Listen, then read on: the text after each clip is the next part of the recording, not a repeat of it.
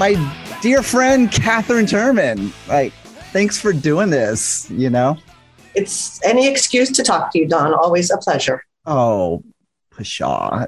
I just wanted to be able to say pshaw. I don't know, but that's awesome. That's the thing you only see written usually. I know. I used to hear it in the Monkees all the time too. Really? Yeah, that was a Mickey Dole. The first time I ever heard that word was on the Monkees, and I remember like being like, I don't know what that means, but that's a great word. And I'm trying to misuse it all the time, but you know, another band name potentially. Oh, well, for those that don't know, you know, Catherine and I are always coming up with band names for our imaginary band that we'll have to come up with some other, like a star-studded super group. Yes.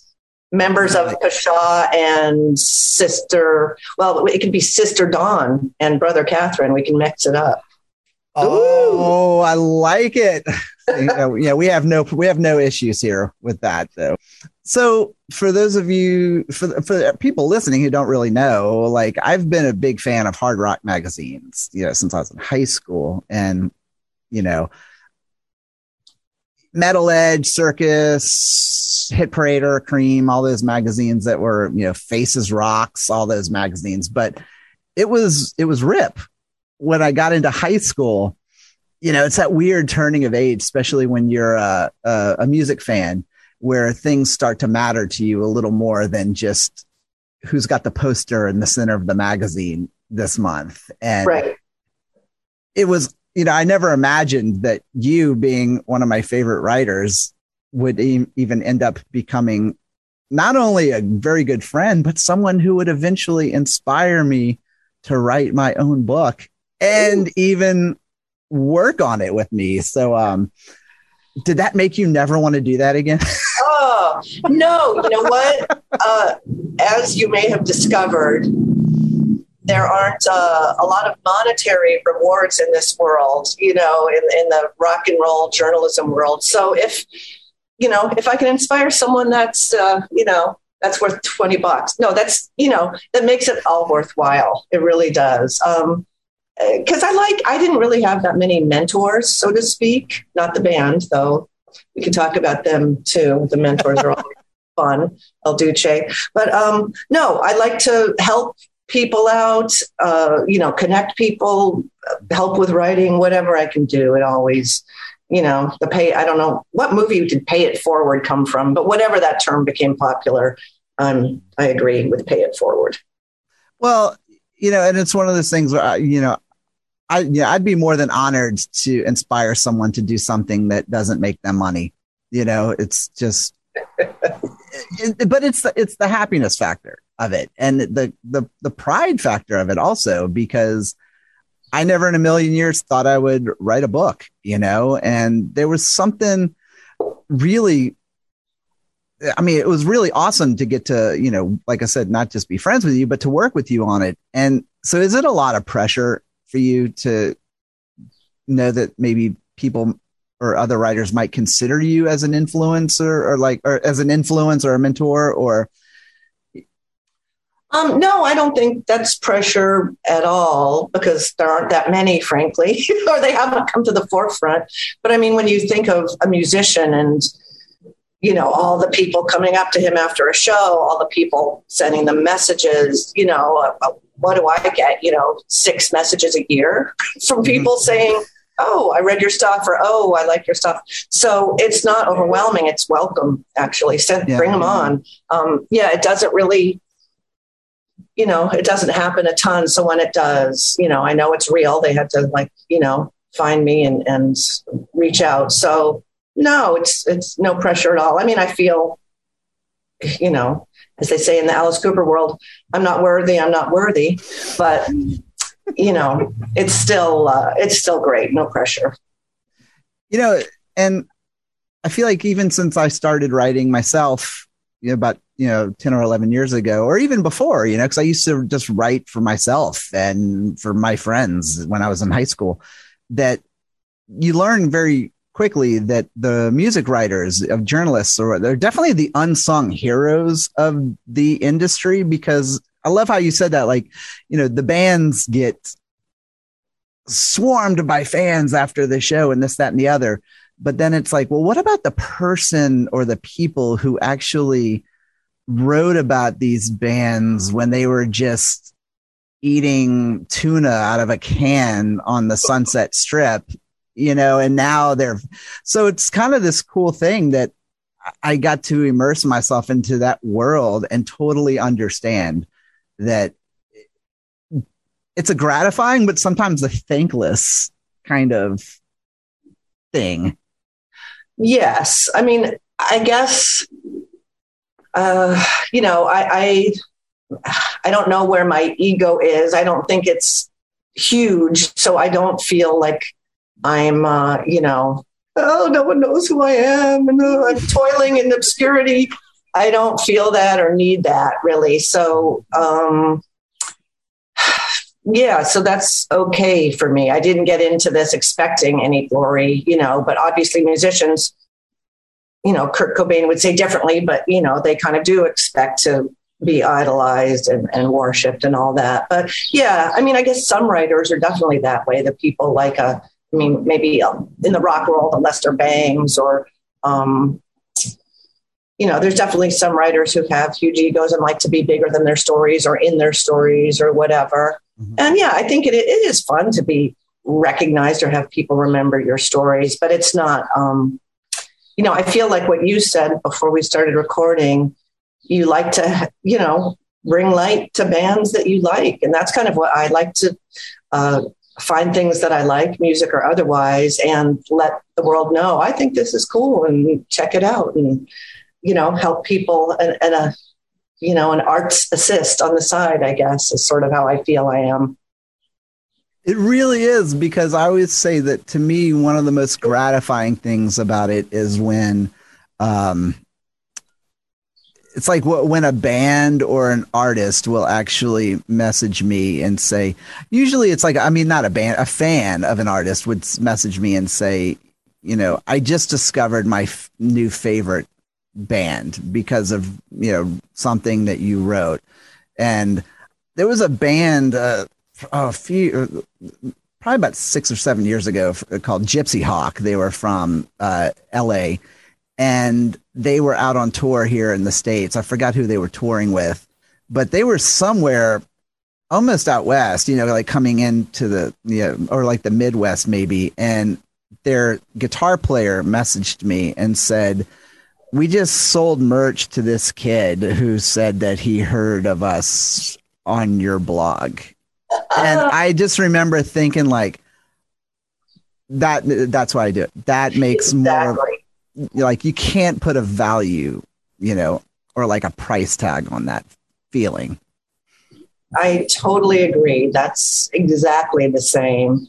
And even, I got a message recently in the last few weeks from a band that I wrote about way back when, I guess in the 90s. And, I tagged him in something on my Facebook post, and he said, you were always there for us and, standing up for the bands, and mm-hmm. you had that same passion we did. And thank you for that. And we appreciate you. And that was really touching. That doesn't happen a lot, but I appreciated it.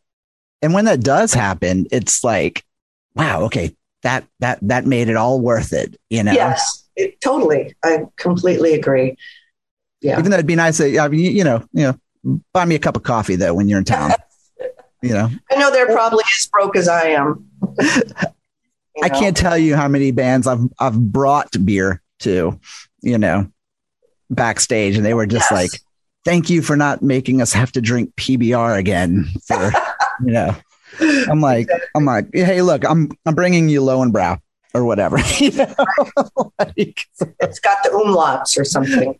Hey, Molly Crew here, Exactly. But so we were talking about the writers, like the classic writers and the music journalists and whatnot. So like going back in time for you, like what was it that made you want to be a music writer? Because I know some people go into like other forms of journalism, like some people are doing, I don't know, editorial journalism. Some people want to do political work or whatever. But who was your inspiration?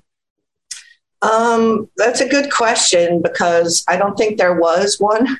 my inspiration was I would say my inspiration was the anonymous bad writers out there. No, I mean, I love that.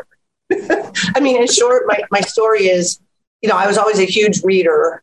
I wasn't much of a writer. I mean, in school, I got A's in English. It's kind of the only class I got A's in. And I enjoyed writing papers. And I guess it would have been, criticism, in this book, I felt that the protagonists, lost their way.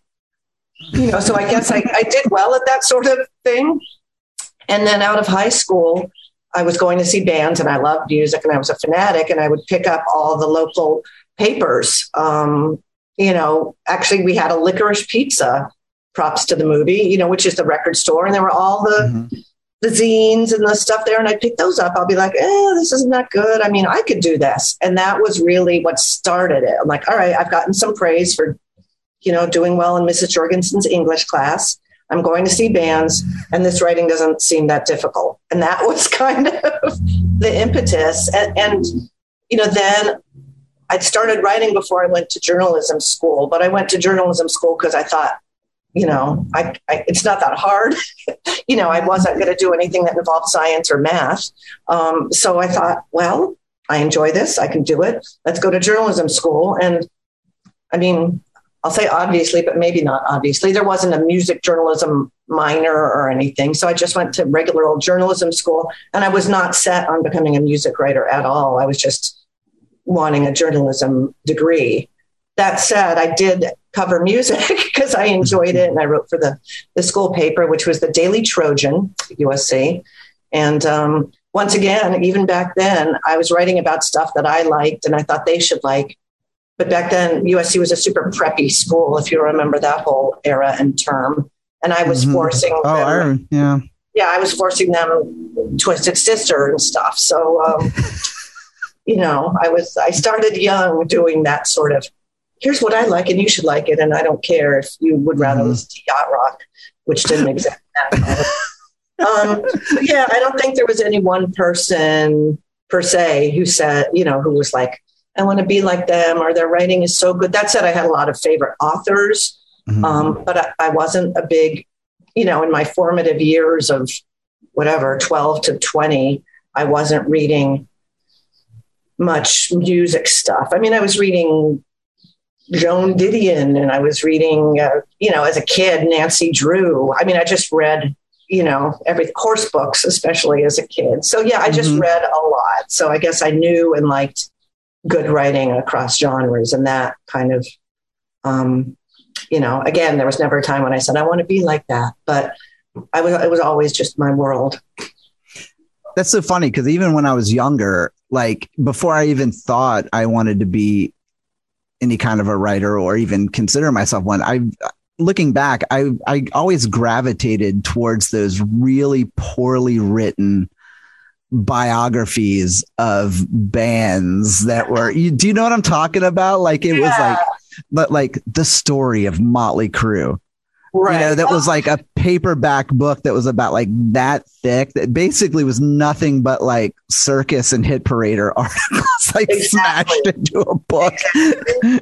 Well, it's funny. I will say two of the first, before the whole wave of band and artist biographies, two of the first books I read were No One Here Gets Out Alive, the Doors one. And then, of course, am I going to get the name wrong? The legendary Led Zeppelin one. Hammer of the Gods. Yes, Hammer of the Gods. So I read those two, numerous times and loved those. But I never had the thought like, I wish I'd written this or I could have done this. I just thoroughly enjoyed them. I'm like, I just guess I felt, this rock world is what I love. But in terms of the writing in the book, that wasn't a thought. But those were two early ones that I definitely loved. And I like the scandalous stuff too. Like there was a famous book called Hollywood Babylon. Yes. Is, I believe is it Kenneth Anger? I think maybe. I don't know. I don't remember who it was, but I know the. Yeah. Like all the old Hollywood stories and all that. But I also read, I was reading D.H. Lawrence and Pride and Prejudice and all the, Shakespeare, all the usual English student stuff. So I think I had a pretty well-rounded sense of the writing world, I guess.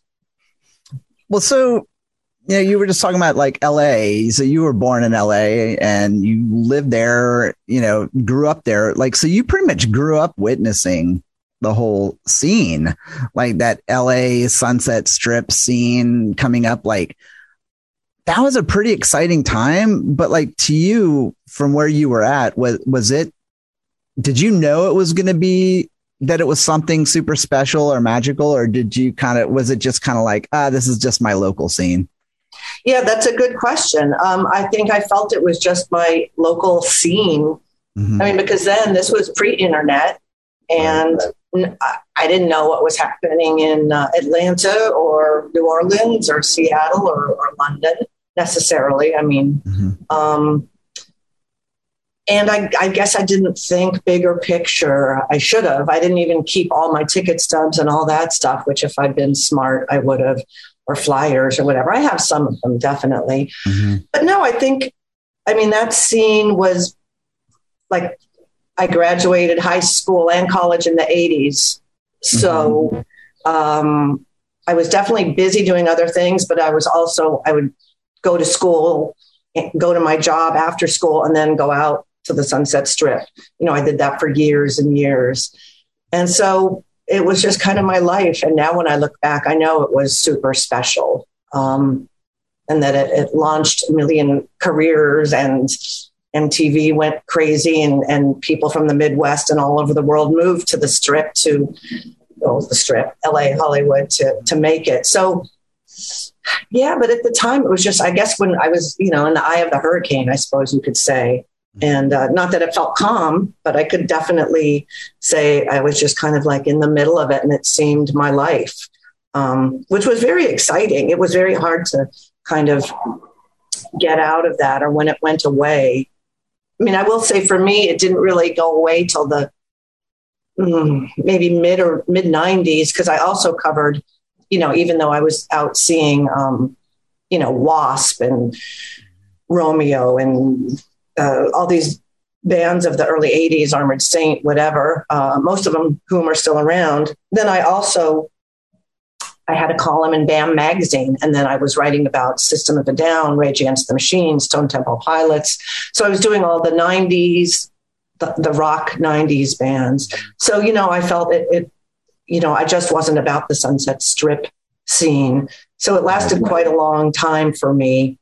And I can't even remember. I think BAM, maybe BAM shut down, or they canceled my column after some years or something. Mm-hmm. But when the column went away, it was really hard for me not to go out constantly. I still went out a lot, of course, but I was going out to 2 or 3 places a night and always writing in my head. I don't know if that's something you do, but you see something and you're like, oh, I have to talk about this. And, oh, what did he do during that song? And oh, they did a cover of that.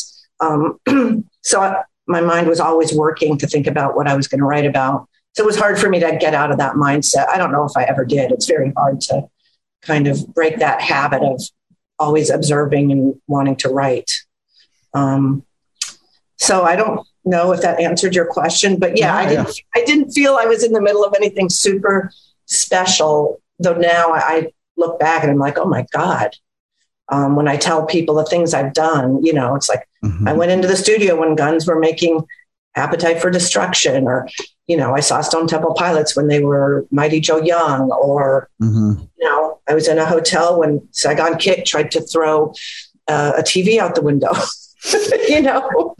I've got all the good stories, I guess, but then it just seemed like, wow, I have a fun life. But now I realize it was amazingly special, does not exist now, and will not be duplicated. And especially in the time period, that was not a very easy time period, I would assume, to be a female writer who was striving for professionalism and to be looked at as a professional. So how hard was that for you to find yourself immersed in this kind of misogynistic, almost, and very much at times, very sexist kind of world, where you were coming in going, I'm a professional. I'm a writer. No, I'm not going to sleep with you, but I'm going to write about what a pig you are, do you know what I mean? So was it hard for you to get there? And did you always get that respect that you wanted from all the artists, or were there, and were there still ones that kind of were like, oh, she's a chick? Well, I mean, I've been either lucky or I carry myself in a certain way where, I didn't run into a lot of really bad situations. And I kind of, not that I didn't take everyone seriously, but a lot of the lyrics and things I thought were, pretty goofy. And I thought the bands didn't necessarily believe in them. Like even with, in the early days of Body Count and Ice-T, when I interviewed him, bitches, hoes, whatever he was talking about. And even more recently, they had this song, Bitch in the Pit, whatever. I mean, I know. Who, by the way, he's like a teddy bear. I know he has, a wife. He loves his daughter. I mean, there were definitely bad men, but I think most of them were just, kind of going along with the sentiment of the times, which was party, have fun. I don't think it was like, let's disrespect these women. But I mean, that said, there definitely were times when I wasn't respected. Not a lot, though. I mean, I can almost remember all of them. I mean, once it's funny, I was leaving a backstage at a club and someone yelled at me something nasty, a guy like, oh, there's that writer, Catherine, leaving backstage. She must be a slut or sleeping with so-and-so or something. Mm-hmm. I mean, that almost never happened to me. I think I'm really lucky. And also you have to remember it wasn't just the musicians. There were record label guys, editors, all that, who were also in that horrible misogynistic mindset. A lot of women have written about it. There's one woman, I can't remember her full name, Dorothy something. She wrote a whole book about, I think she was in A&R departments. Oh, no, I've never heard of that one. Yeah, I'll find that and send that to you. And also there were instances when someone who I worked with, a man, he was inappropriate with some of my coworkers, but not with me. So I think that, it made me realize that men do prey on the kind of weak, young, eager to please. And I don't think I was ever necessarily that, because I don't know if it's because, of how I was raised or because I had a journalism degree and I felt like I belong here, So I didn't run into too much of it. And when I did, I think there's a story I tell, and I've told it. It's not really a great story, but it's all I got. In the Nothing But a Good Time book, how Bret Michaels from Poison propositioned me during an interview. Mm-hmm. And I laughed it off because I'm like, I still don't know if he was serious or not. Maybe he was. Which, by the way, that's a great book. Yes, it's a really good book. Yeah. It's a really good book. I was excited. I got to tell a few stories and read a few chapters ahead of publication for them. And it was really great. That's Tom Beaujour and Rich. Yeah. So, no, I love that question. It's something I've been thinking about more and more. I did have one definite Me Too moment where I don't even know what the guy's intention was, but I was on the road with a band, which, as you can imagine, is sort of a fraught situation. And I don't think it happens that much anymore. But back in the day, journalists got to go, on tour buses, on trips, on whatever with bands. The record labels would pay. It was super fun, as you can imagine.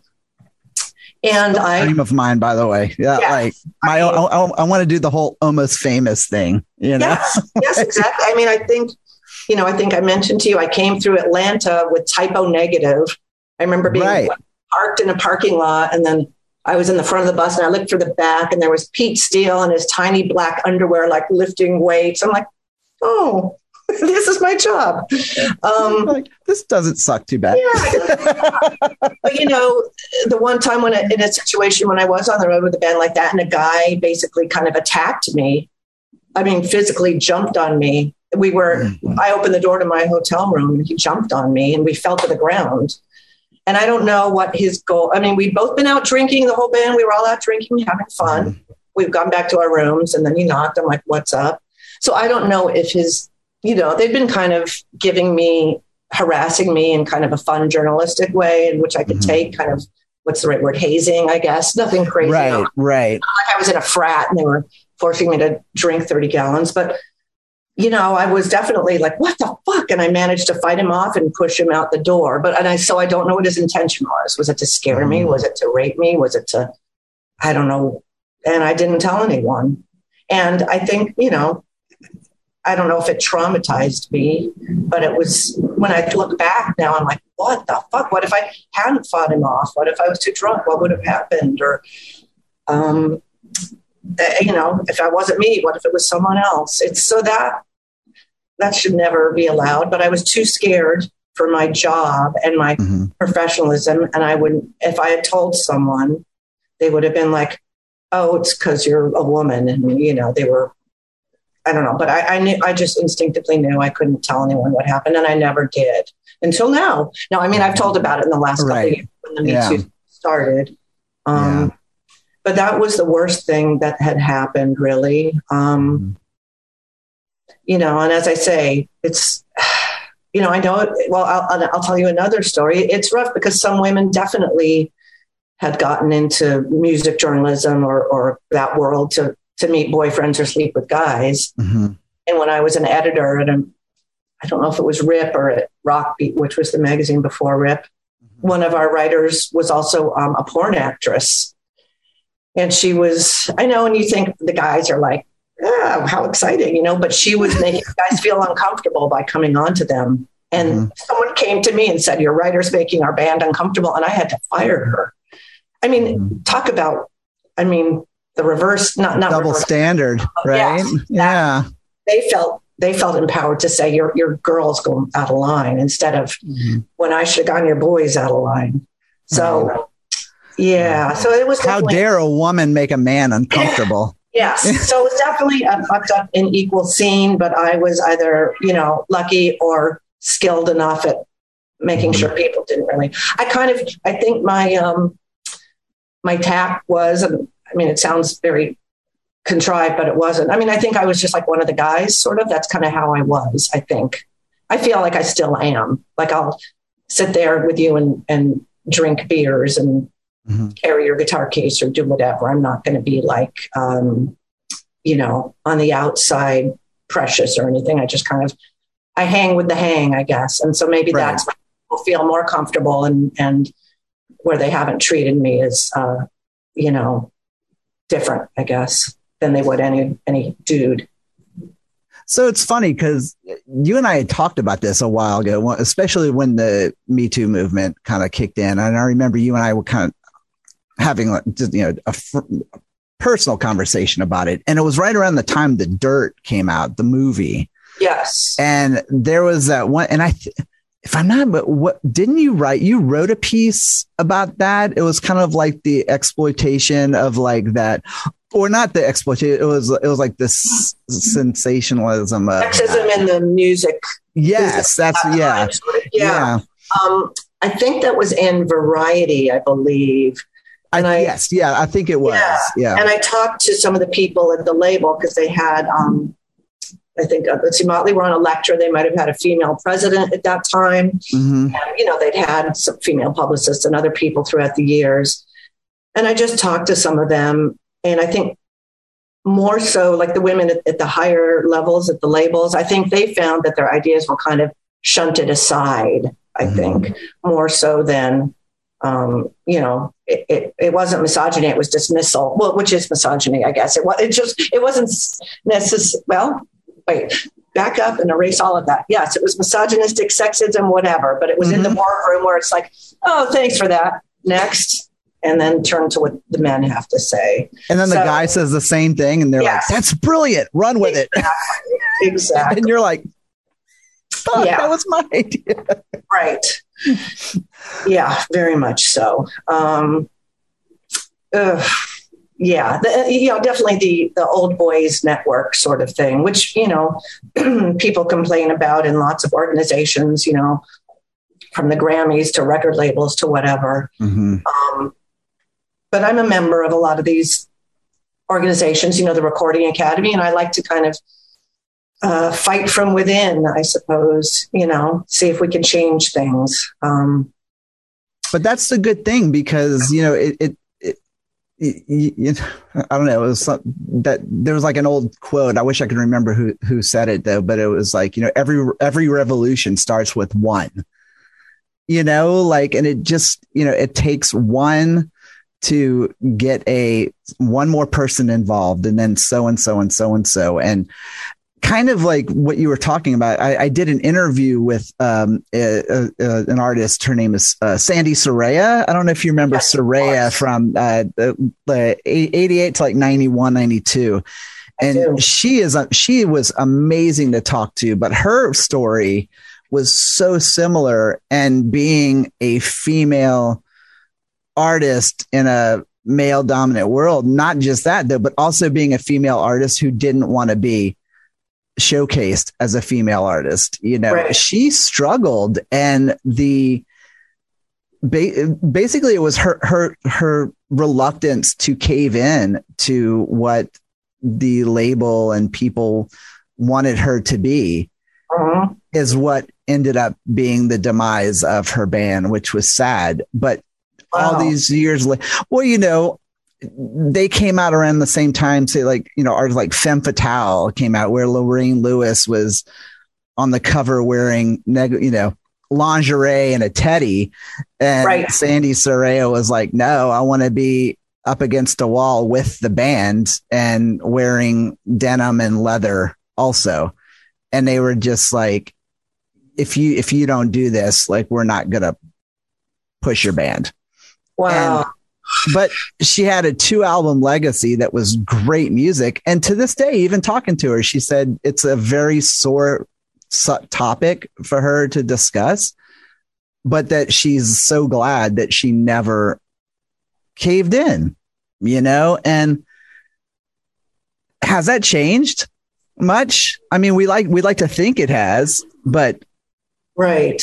I mean, that's really, wow, that's rough. No, I don't think, it's changed in that the old record company model has changed, and so many artists are making music on their own, or they don't, they're not handed $200,000 by, Warner Records and told to go shopping and buy this and that. So I think the whole culture has changed a little bit. I do still ask women that question, even though it's weird because I'm a woman. I'm trying to think who I talked to most recently.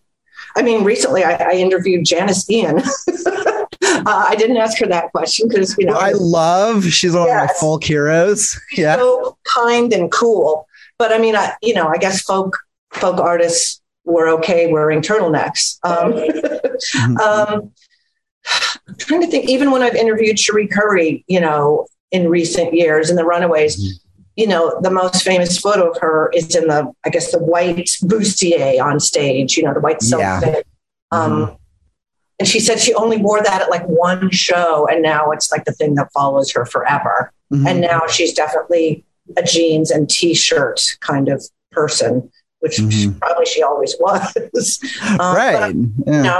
And so now obviously that she's got a legacy and a history, and she's an older woman, not 18 anymore, not jailbait runaway. She can do what she wants. But I mean, I don't know. I'm trying to think for Kitty, like a band like that, like the metal band. I think it's changed a little bit. I think it has changed a little bit, that women are stronger. Men are asking less because they realize it's wrong, and they wouldn't ask a guy band to, show some more skin or whatever. So, yeah, I don't know. Excuse me. That's a really good question. I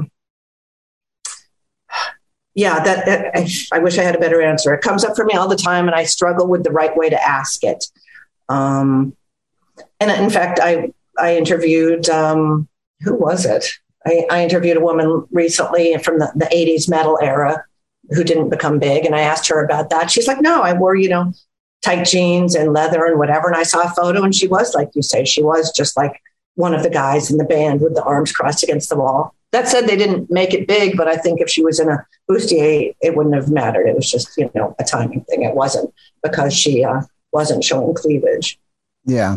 So I know that wasn't an answer, but no, that actually totally was, because I think one of the things I love where you were going with it is that it's sometimes things have changed a little bit, but it also reminds you of how far behind we've gotten. It's almost like for every step forward you take 2 steps back, and yeah, I mean, I don't follow Billie Eilish super closely, but I know for her early years, she definitely wore huge baggy t-shirts and sweatshirts and wanted to cover herself.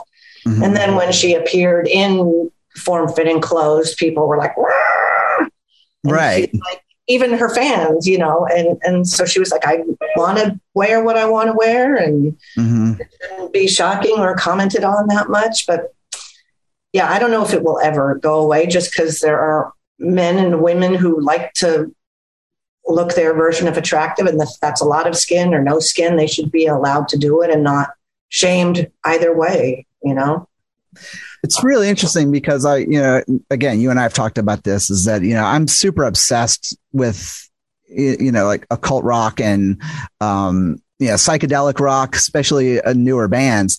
And some of my favorite bands of the past decade or so have all been fronted by females, but it seems to be tied into this genre where it's not a very sexual kind of music, or I mean, like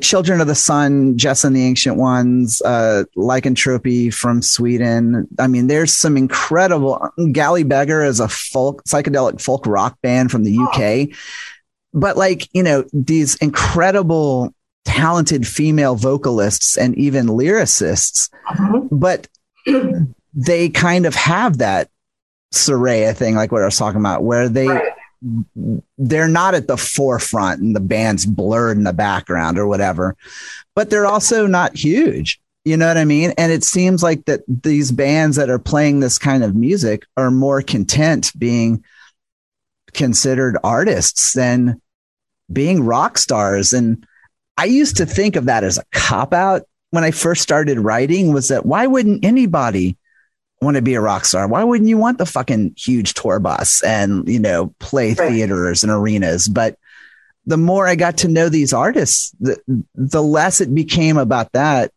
especially for younger bands. And the more it became about, we want to break even. We want to do this for a living and make the music that we like. Exactly. Yeah, that's interesting. And I want to check out a few of the bands that I don't know that you mentioned. I guess the line between image and who you are, especially in occult rock or something, like if I was just thinking about Twin Temple, right? Oh, that's another one. Yeah. Right. But I mean, and I'm forgetting her name, but I think they're very cool. Alexandra. Yeah. They're different. I mean, she is I think she dresses sexy, and they have a whole sexy kind of shtick. And I think it is a shtick because they're on tour with Ghost, and they're not dissimilar. In fact, that they have a whole show that is not, I was going to say not 100% real, but that's wrong. I think Twin Temple are very interested and follow what they sing about and are interested in occult things like that. But, I don't know. So are you sort of saying that maybe the image or way some of the front women look is holding them back from bigger success? In some ways, I think that I think it might be a couple of things going on with that, because I feel like, and again, maybe it's that the times have changed, and not only has the time changed, but the motives have changed for a lot of these artists, and again, I mean, I don't want to be a judgmental man, and assume things, but I mean, for instance, like to go back to, the 90s, like Lorraine Lewis, again, she always comes up because to me, she was the one that stuck out like a sore thumb. I was like, so did Lorraine Lewis really want to dress in a baby doll outfit and be, spanking her ass with a tambourine in the video, or was that something that was like, I think you should ask her. I mean, she's out there, right? And she's actually fronting Vixen now, or yes. Yeah.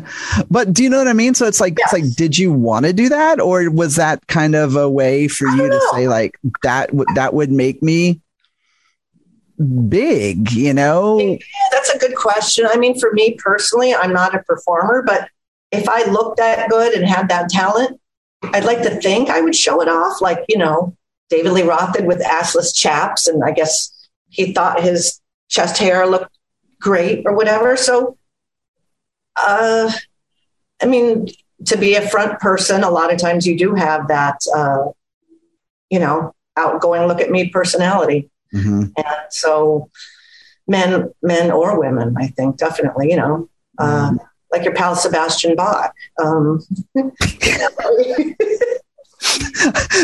I'm going to say this totally like on the record too, because nothing makes me happier than seeing Sebastian Bach and Vince Neil turn out fat and ugly. Like that has been like, because when I was a kid, every girl I wanted to date, like held those two at the standard. And now when I see them, I go, look at that said, I have seen Sebastian Bach is on a weight loss journey and he's been showing it online and he's looking good. I've seen it.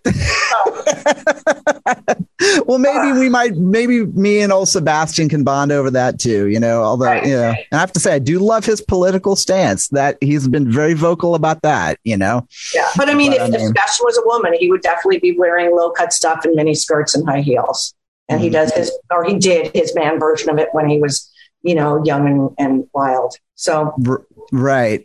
I mean, you know, and that's the funny thing is that we talked about, I want to say Ozzy, it's okay, buddy. My neighbor's outside playing basketball. So Ozzy's barking, but, hey buddy, I'm on with Aunt Cat. Okay. But, you know, good boy, Ozzy. Good boy, Ozzy. You're a good boy. Yeah. But, you know, that's an interesting question because I feel like you kind of had me put my foot in my mouth there a little bit about the whole, like, you know, are these, you know, bands not big because they're not putting on the sexy front? But maybe it's that specific kind of music doesn't come with that kind of mentality or expectation from fans of that kind of music, you know, like I would agree. You know, and also, I mean, it's not, none of those bands are, you know, high on the album charts or whatever you would judge commercial success by. It's not, you know, there's an alternative chart. There's not like a Southern Gothic dark folk rock chart or whatever. Yeah. So, I mean, it's a niche, it's more of a niche thing, which is too bad. Mm-hmm. But, you know, I think they're probably rising to the top of their respective games and genres. Mm-hmm. Yeah, that is something interesting to think about. Like, could they get to the next level where they are, you know, selling hundreds of thousands and all that stuff? I mean, there's another thing we could mention, which is like Revolver magazine or whoever did the hottest women in metal. I think it was Revolver. I actually think they even went as far as to say like the hottest chicks in metal or something like that, which I was just like, hi, welcome to 1986. Yeah. So, you know, you don't want to, if you're an artist, you don't want to say no to that because you want to be on the cover of a magazine and have people find out about you and check out your music. Mm-hmm. Yeah, I don't know enough about those issues specific magazine issues, that is, to say, like, I can't remember who was wearing what on the cover, you know, or at the photo shoot, they said, you know, little more skin here or whatever for those covers. Right. I don't know. I'm thinking that that's not going to happen now. And I also don't know about all the men's magazines like Maxim and all that stuff who, you know, had hot women on the cover. I don't even know if those are still around. And do you even, I remember Stuff magazine. Do you remember that? I feel like that was like it was like an offshoot of Maxim, I think, maybe. I remember the title, but I don't remember what it was focusing on.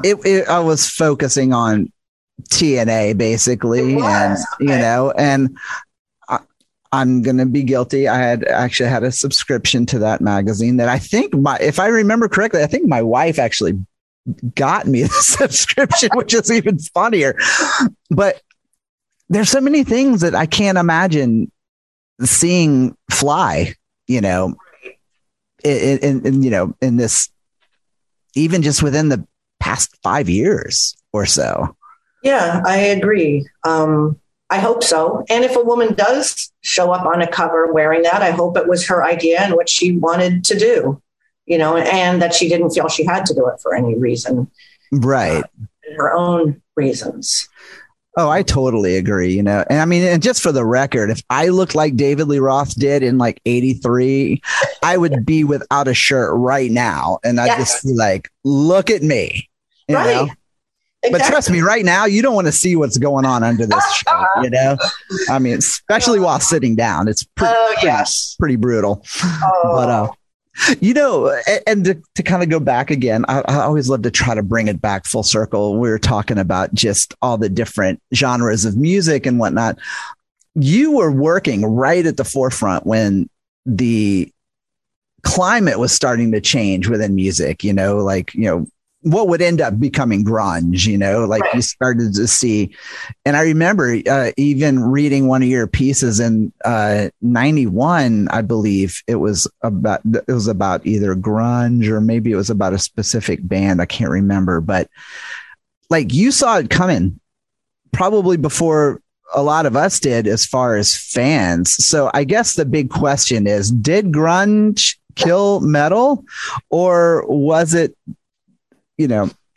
my personal opinion was that it exposed a lot of really crappy music, if that makes sense, so what was your opinion on it? I think my opinion maybe has changed and modified over the years, but I will say, I mean, just from being in the middle of it, toward the later 80s, there were, crappier and crappier bands getting signed with less and less to offer. They were just like parodies of the earlier bands, like a fifth generation lousy Poison, and you mean like Tough? Hi, Stevie Rochelle, mentioning there was definitely, Pretty Boy Floyd. I don't know. I mean, I know these bands still. That's a great one out there. But the scene was oversaturated, lame, very lame. And I saw that as a journalist, as a fan, as a whatever. So I think it needed to die, but it wasn't dying. But grunge provided the, kick in the ass to kick it out the door. I mean, when I've told this story before, but when my friend at Geffen Records, the publicist, Lisa Gladfelter, she's like, I've got this advanced cassette and I don't know, I think it might really be something. And she gave me their Nirvana advanced cassette of Nevermind. And I listened to it. And I'm like, oh my God, this is so good.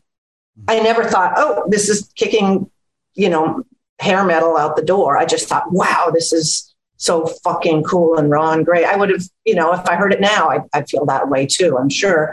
But then a lot of people say, and I can't speak for the behind the scenes, everything, but that MTV, took off the hair metal, put on the grunge, and that was a huge influence on, ending hair metal and, putting on the Teen Spirit video, and then Alice in Chains and all that stuff was coming up.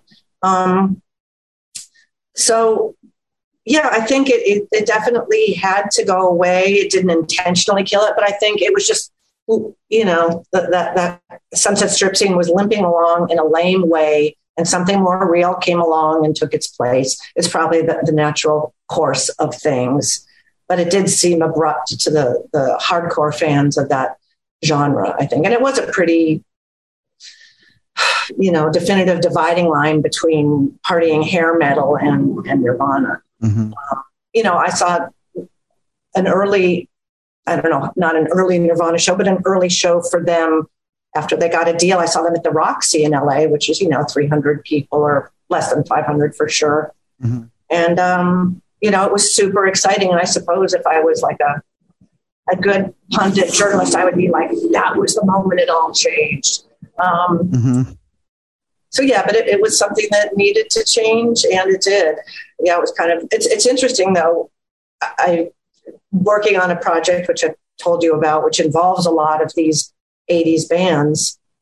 And I asked them that same question pretty much, like, what happened to your career in the late 80s? What happened? One of the guys actually said he felt AIDS had a big part in killing the scene, which he's the only person who's ever said that to me. But I thought about it.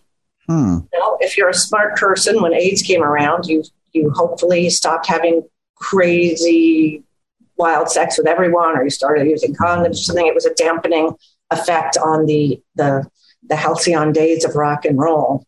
I don't think that did put an end to it, but I thought that was an interesting take, and it made sense because I remember you're too young. What year were you born? You're too young, but no, I was born in 73. So I do remember that I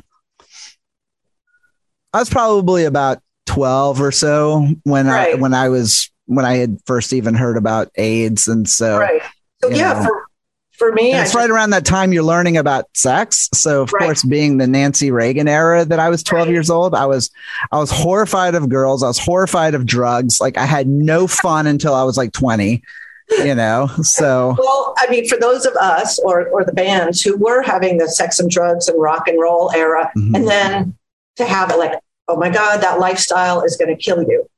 That is kind of, if you're smart and you pay attention, that is kind of a big, like, a bucket of cold water thrown on everything. Yeah. So I thought that gave me some thought, because I remember having my first AIDS test and being like, oh my God, and I was fine, and I continued to test, and but it was definitely a scary time. I was not, I generally had long-term boyfriends, and I wasn't out there being, like a band member or anything, but still, it was a scary thought. So yeah, I thought that was interesting that this guy brought that up. And and I just read somewhere recently, I can't remember if it was a quote from a band or if it was an article or whatever, but what I remember it saying was that so many people think that it just happened, like that one day Nirvana put out an album and all the other bands were just like, that like it was such a gradual thing. And that kind of like what you said, like it was almost like kind of like evolution, or like, the dying off of the dinosaurs, because actually that was the comparison that I read, was that they were like, oh, it was Chuck Klosterman. I just reread Fargo Rock City for like the fifth time. And he says that he was like, it's kind of like, a meteor didn't crash into the earth and then the dinosaurs died an hour later. It was like, he's like, they starved and they slowly trotted across the world and then they got stuck in tar. And he was just like, it was kind of the same with the music scene, because some of those bands actually luckily came out breathing once the everything kind of started to recycle again. But it suddenly seemed to be like, before I remember it being called grunge, like I just remember thinking like, wow, Pearl Jam sounds like a classic rock band. Like, Soundgarden is pretty much Black Sabbath. Exactly. Alice in Chains is fucking cool metal, and so it was almost like these bands were kind of coming in and doing stuff better.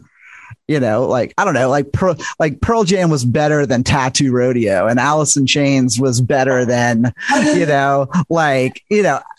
in Chains was actually doing better than, say, like, I don't know, like Annihilator or whatever, even though they weren't the same metal, and then of course you had Nirvana, who was doing something cooler than, I don't know, slamming Gladys or whatever. Do you know what I mean? Like, oh, I Love You. There you go. I Love You. They were like the hippie kind of, but do you know what I mean? So it seemed like that a lot of these bands were kind of coming in and doing something similar, but way better. And they were more transparent. They were like, we don't want to get laid. We just want to make music and pout and bitch about being rock stars, on our gigantic tour buses and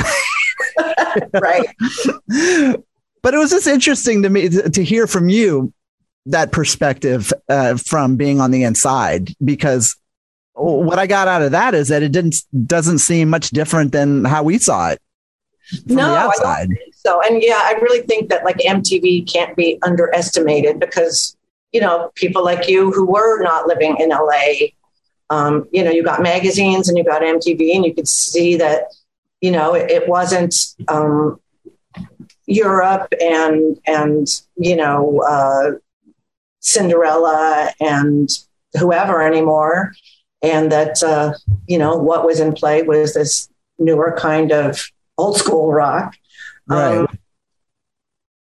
Yeah. And like I said, I think, well, what you said, some of the bands emerged. The bands that emerged were the early wave of the LA scene, which was Motley Crue and Rad and all the bands from the first wave when it was still, not Pale Imitations of that. The Pale Imitations did ultimately go away, but the originators pretty much stuck around, I think. Right. Yeah. And those seem to be the ones that even to this day are the ones that get mentioned, and I know I was dogging on joking like about Tattoo Rodeo and bands like that, though, but like those were bands that I actually did like though, but there's probably a reason why you hear of Motley Crue and Rat and Wasp and Cinderella and Twisted Sister and whatever. Right. And you don't hear so much about Tough and Tattoo Rodeo and Pretty Boy Floyd because. Well, what about? I think a mutual friend of ours. What about Dangerous Toys? Where do they fit in? See, am I right in thinking you like them? Oh, I still am a huge fan of Dangerous Toys. And, I was a fan as well. I mean, I think they were just on the Monsters of Rock cruise, I think, or Jason.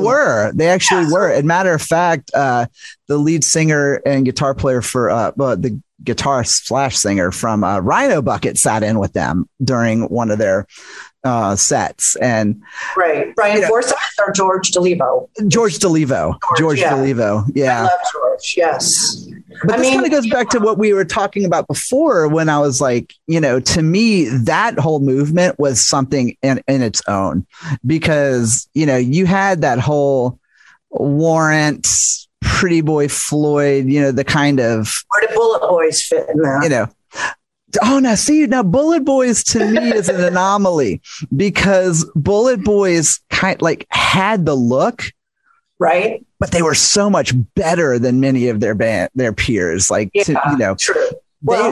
They were like Van Halen, in the sense that like they had the look, but like if you put Bullet Boys on stage with, I don't know,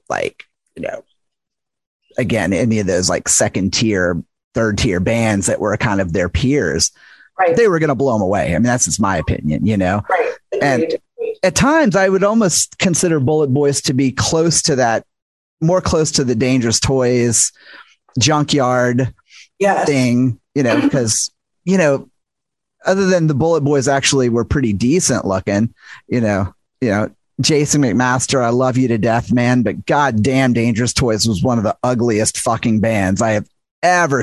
I mean, Dangerous Toys, Junkyard, Circus of Power. I mean, those dudes were gnarly. So of course, when I saw those bands, I was like, well, shit, I can look like that. That's pretty. I mean, I pretty much already do, And so to me, that became a whole other movement in itself, and I think maybe it's because those bands didn't achieve the status or the popularity that bands like Poison and Warrant did, that when that whole scene kind of became a joke, they didn't become a joke because they weren't big enough to actually be made fun of in the first place. Yeah, or cheesy enough. I think we've talked about that genre, whatever that genre is I just call it good old fashioned sleaze. Yes, the one I like. And included in that are Rock City Angels, Little Caesar. Little Caesar was so. Four Horsemen. There's a whole bunch of bands. I like the Dirtbag Street tattoo rock. That was what I liked. It was more blues based in general. Mm-hmm. There was an image, but it was more biker image than Hairspray and Neon. So I think it's harder to make fun of that because it's less contrived, I guess, in general. And those are still a lot of my favorite bands. Yeah, I always thought. Yeah, matter of fact, I remember when I went to go see Dangerous Toys and Junkyard together. Oh, right. You know, like they were doing a tour. They played here in Atlanta at the Roxy Theater, and I was in high school, and I totally showed up in my, you know, my denim jacket that I wrote "trash" on the back of, like Alice Cooper's, you know, and Yes. like covered in buttons, and they were all these hot women at the show, girls, and they were just like going nuts over them. But then there was also all these like gnarly guys. And I remember looking at my friend going, dude, there's totally a chance that we'll get laid in our lifetime if these women love these guys. So it seemed more attainable and real, you know? So it's like, to me, it was like the difference between seeing the Ramones and Aerosmith, you know, like, or even the Ramones and Iron Maiden. Iron Maiden looked impossible. The Ramones was like, I can do that by Friday. Yes. You know, and do it just as good, but like, you know, so that whole scene was a very intriguing scene to me. And it's still a scene that I love seeing these bands still popping up, you know, Dangerous Toys, you know, Junkyard's been touring and put out new music. Little Caesar's been doing shows over the past decade. Those are the bands that I was close with. You know, I wrote their bios, I wrote early articles, I hung out with them. I had a boyfriend who shared rehearsal spaces with them. So that was definitely my people and my scene, way more so than the Sunset Strip thing. And surprisingly, those guys were like the least of the misogynist, sexist guys. Like those guys were more like, you know, let's do shots, play some pool, you know. I mean, that said, I have a friend who did have a Me Too moment with one of those, with a member of one of those bands. And the guy apparently had, you know, kind of been inappropriate with other women too. So it is everywhere. It's totally everywhere. But yeah, but that's, you're going to laugh, and I'm going to totally keep this in the interview. I just got a press release email about Little Caesar saying they're set to re-release American Dream. I saw that. It literally just popped up on my screen. Very exciting. I know. I saw that as well. All right. I might have to try to see if I can get Ron on the show now, because I feel like it's been like his ears must be burning at this point. Young, come on down. Seriously. Oh my God. Kat, I love talking to you so much, and you have a life to live after this, but I do have a couple of like quick shot questions for you so what's one of the worst interviews you've ever had? This is more for me, by the way. So I don't care if the people listening care about this, but this is for me. You know? Yeah. I mean, I guess over the years, I've had a few where people were just kind of disinterested or not good interviews. I've hardly had any awful interviews. I will say one of my Danzig interviews, he got really angry at me because I was late to the interview, and it was at his house. And I got lost. I don't know what it was. And so he kind of just like played pinball and wouldn't look at me while I'm trying to ask him questions. And that was awkward. And I felt bad because it was my fault for being late. So that was just, he was kind of mean to me. So that was very rough. You know, I haven't had any where people have said, fuck you, and hung up. And I interviewed Tom Waits, and his publicist said, you know, he's hung up on writers. He's done this. I was so freaked out that I prepared so carefully. And he didn't hang up, and we had a nice conversation, but I was like sweating, like, you know, I was in a pool by the end of it. I was sweating so much. I also, there's been so few interviews that have been bad. So I know, I wish I had a better answer for you. Actually, I'm kind of glad you don't, because I've been asked that question too. And I've only ever had one that I can actually think of that was terrible. Actually, I'll bring one up by name, but it's not really a bad interview, but I'll bring this up by name. So there's a guy on the LA scene named Rick Fox, legendary. He had a band called Sin. He was in Steeler. He's everywhere. So wasn't he in Sister also with Blackie Lawless, or am I just? It was just called Sister. Sister. That's what it was. Wasp. Yes. Yeah. Randy Piper, Tony Richards. Tony Anyways, Richards. Yeah. So like 30 years ago or whatever, I said, I don't know if it was Rick Fox's Sin or whatever. I wrote something negative about his band. And somehow he found out where I worked and came to my office to confront me about it. And I was terrified. I'm like, people get murdered. Not that he was going to do that, but I mean, people get upset. And I told there was the front desk. I'm like, do not let this guy back. I don't know who he is, what he is. So that was 30 years ago. And then cut to 2021. And there's a project where they're like, oh, here's your list of interviews. We're focusing on these bands from the 80s. And then Rick Fox was there. And I told the person hiring me, I don't know what, something happened years ago. I'm sure he forgot it. Then I get a message back. He didn't forget it. He doesn't want to talk to you. I'm like, oh shit, 30 years. I don't remember what I wrote. And so then I'm like, I have nothing against him. So I wrote like a little, I don't even remember what happened back then. I'd love to talk to you. And he's like, that's great. Same here. And we talked for over 2 hours. I don't know if we're buddies, but I can text him and we can talk. And, so anyway, that was a scary thing that kind of dodged me for years. I'm like, oh, there's one guy out there who hates me. Mm-hmm. And now, we've matured and come to terms. So, yeah. I love that. Yeah. I have a few, but luckily none of them care too much to actually find out where I live. Your house to try and be like, I don't know. I do have to say that if Sebastian Bach showed up at my house, like that'd be pretty fucking cool, man. Right. Because, I'd invite him in for a drink, right. and some snacks, and I'm sure we'd be okay. But exactly. I mean, what about the polar opposite though? Like what has been like one of the most amazing ones, like where you're just like the bar has been set so high for talking to this particular artist that you're making me think way too much. This is wow. This is how I'm going to get you going for the day. Well, you know who I love, here's another band that we forgot to mention. And I know you had to have loved them. Mm-hmm. A person that I loved talking to so much that I even brought him in as a writer at one point was Greg Strumka from Raging Slab. I loved Raging. Man, those first 2 Raging Slab albums to me were just brilliant. Yes.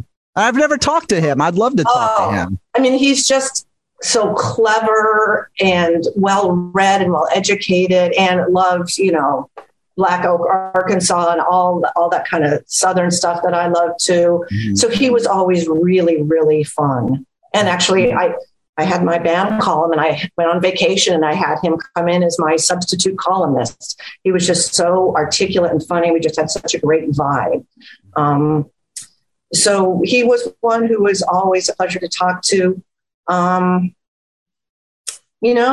enjoyed Metallica also. I worked on their the official Metallica podcast. Yeah. And I've enjoyed all of them, I have to say. Mm-hmm. James especially. I don't know if that's weird to say, but I've always had great times with them. Man, I'm going to have to think more about this. There's people who you love personally. Like there was back in the day, the author and musician Jim Carroll, who wrote People Who Died. Yeah. I got to interview him when I was in high school. He died probably 12 years ago now, but he freaked me out. I guess he was a junkie or a former junkie, and I didn't know anything about drugs, but he had that voice, the slow drug. Wasn't that the Basketball Diaries or something? Yeah. It was about him. Yeah. Into a movie. So he freaked me out, but the interview was done. He was lying on the bed in the Chateau Marmont Hotel. And I was a teenager, probably. I was in college and I was just so scared and excited that like my, not quite my idol, but I was really, really nervous for that.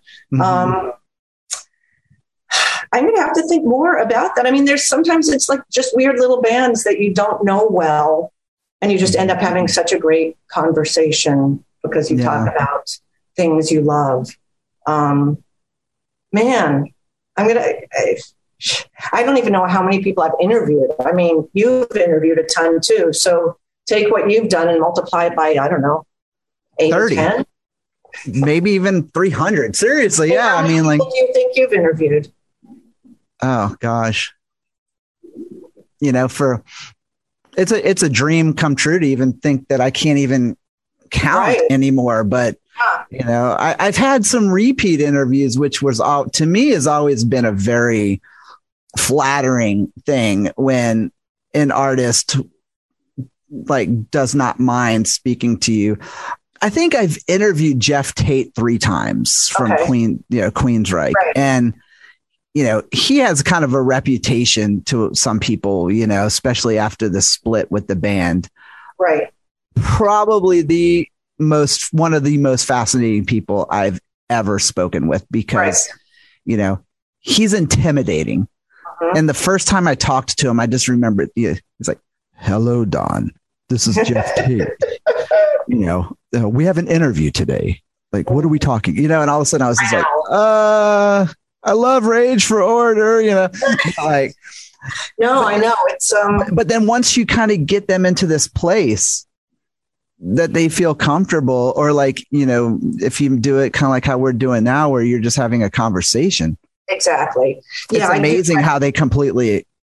Exactly. They change, I mean, I will say Ice-T has always been one of my favorite interviews because he listens. He listens to what you have to say. He's so articulate, just knows his mind so well. He's really, really interesting and a favorite. And then I was asked to write the Body Count bio for the last record. So something like that is always flattering. Okay, they like you enough to have you, do their bio, which is great. Yeah. So, and I mean, I had a great interview with Janis Ian. I mean, we talked about Los Angeles in the 70s and, it's amazing. It's what a job we have to talk to people you like. I love it. It kind of goes back to what we were talking about in the beginning. Like you couldn't, I don't think there's enough money in the world you could pay me to not love my experiences with people like you and learning from people like you. And I say people like you, learning from you, or and learning as I go. And, just those kinds of experiences it's priceless, if you would have told 15-year-old Don that, Jeff Tate would be calling him on the phone to talk, or that Jason McMaster would be texting him and bonding over our love for Twisted Sister. Right. For the kid who was not cool, I just remember Jason McMaster saying, the coolest kids were the ones that weren't cool. Like, we weren't cool when we were kids. We were cool to our own little world, and he goes, now he's like, we're cool, Right. Well, very, very good point. That's so interesting. And Dee Snider is one of the greatest interviews as well. I've been tweeting Dee for a year and a half about doing an interview with me, and he keeps ignoring me. I did an interview with JJ French towards the end of last year, and was that a consolation interview or? That was no, actually, that was the highlight of my life was to be able to interview the guy that made me want to play music. Oh, good. And we talked for an hour and a half, and I think talked about Twisted for maybe 20 minutes. Everything else was just he was just such a straight up New Yorker, incredible. He'd have this incredible story. He'd be like, all right, go next one. I'm sure Dee's publicist will hook you up whenever he's got something to promote next, know? Well, my last question before you go is, you did a great interview with Bruce Dickinson, who is he's on the top of my hit list. Can you give me his number? I don't think I have it.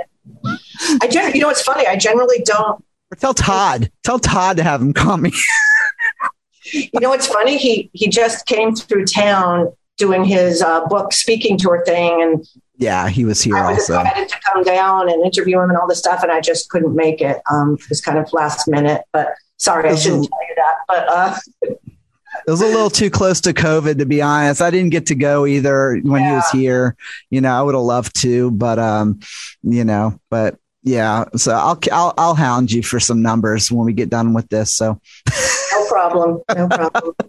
I'll give them all yours too. Oh, please do. And let me tell you, I've got enough phone numbers in my phone that if, they can end up on bathroom walls if they want to, but they won't. They won't. I promise. Pastor Pussycat got your number off the bathroom wall. Did you ever dial 281-7668 to find out if that belonged to somebody? Was that the number? No. It is. I'll never forget that. Dial 281-7668. No, I didn't. That's like up there with 867-5309. I know. And that memory is actually better than the song.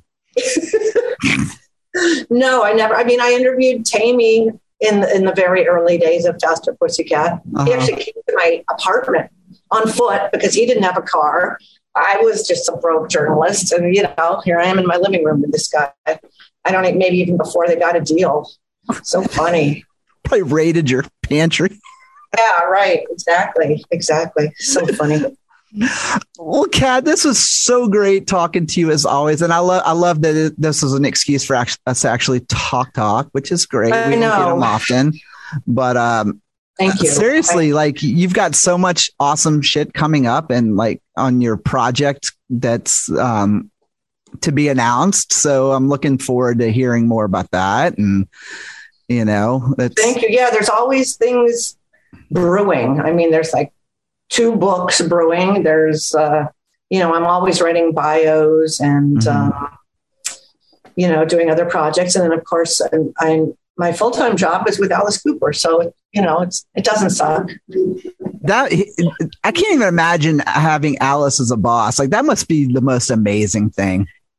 Yeah. I mean, I think I've said this before, but he thinks that I'm his boss. Either way, we do a radio show together. No one's anyone's boss. I guess I'm the one who's after him to do work. So maybe that makes me his boss. Yeah. I'm like, hey, it's radio show time. But no, he's so creative. It's overwhelming. He keeps me on my toes. No joke. He really does. He could just sit back and do a radio show, but he's like, let's do this new segment. Let's do that. Let's invite, people message me. Alice said I could be on his show. I'm like, oh, all right, let's put you on the show. It's nonstop. He's the best. That's, to close out, I have to say, like for my birthday one year, you made it possible for me to meet Alice when he was here in Atlanta, if you remember. I do. And he was the sweetest guy. My wife was actually pretty stricken by him. Like, he was so charming. But I remember when I went to go introduce myself to him and I was like, hey, I'm Don. I'm a friend of, Catherine Termins. And he goes, I should have known because you've got the whole Southern rock thing going on here. And I was like, yeah, that would be me. Yeah, that's so, yes.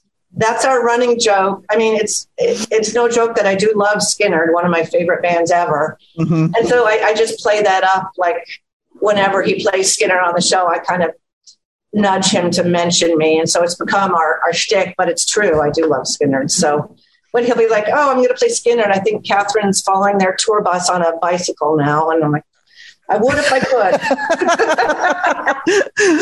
Like I said, that was pretty awesome. I think even Lizzie Ignatius, she was like, wow, okay, so he just totally called you out for being a Southern rocker. That's pretty cool. I know. That's awesome. He knows, my people. He knows my people. He knows your people. Well, Kat, thank you so much for doing this. And, I'm glad you took a bunch of time out to talk to me. And well, thank you. Now you can get motivated and go do some work. And it's like I've got so much work. I'm kind of paralyzed. I'm just like, where do I start? Let's just not start. Let's just lie on the sofa. Just that ADHD paralysis. You gotta love exactly. That is sort of where I am. Then I start working at 10 at night, then 2 in the morning. I'm like, oh, why do I do this to myself? It's because we're writers. That's what we do. Exactly. It is. And well. I'm not alone at my 2 in the morning. Type. No, every now and then you might get one from me, so, but, well, cool. Well, look, good luck with everything. And I can't fake it. Like, I'm never going to talk to you again. Because, like, but like, I have news for you. You're not. Okay. We'll talk again soon. But thanks for doing this again. Because I hope people will get something out of it. It was fun. Yeah, me too. And I look forward to interviewing all my little Caesar Junkyard friends and hearing what they have to say. So. Oh, well, yeah, you're making this list grow, which is great. So, we'll conference about this soon. Perfect. All right. Thank you for having me on. I appreciate it, Don. Change.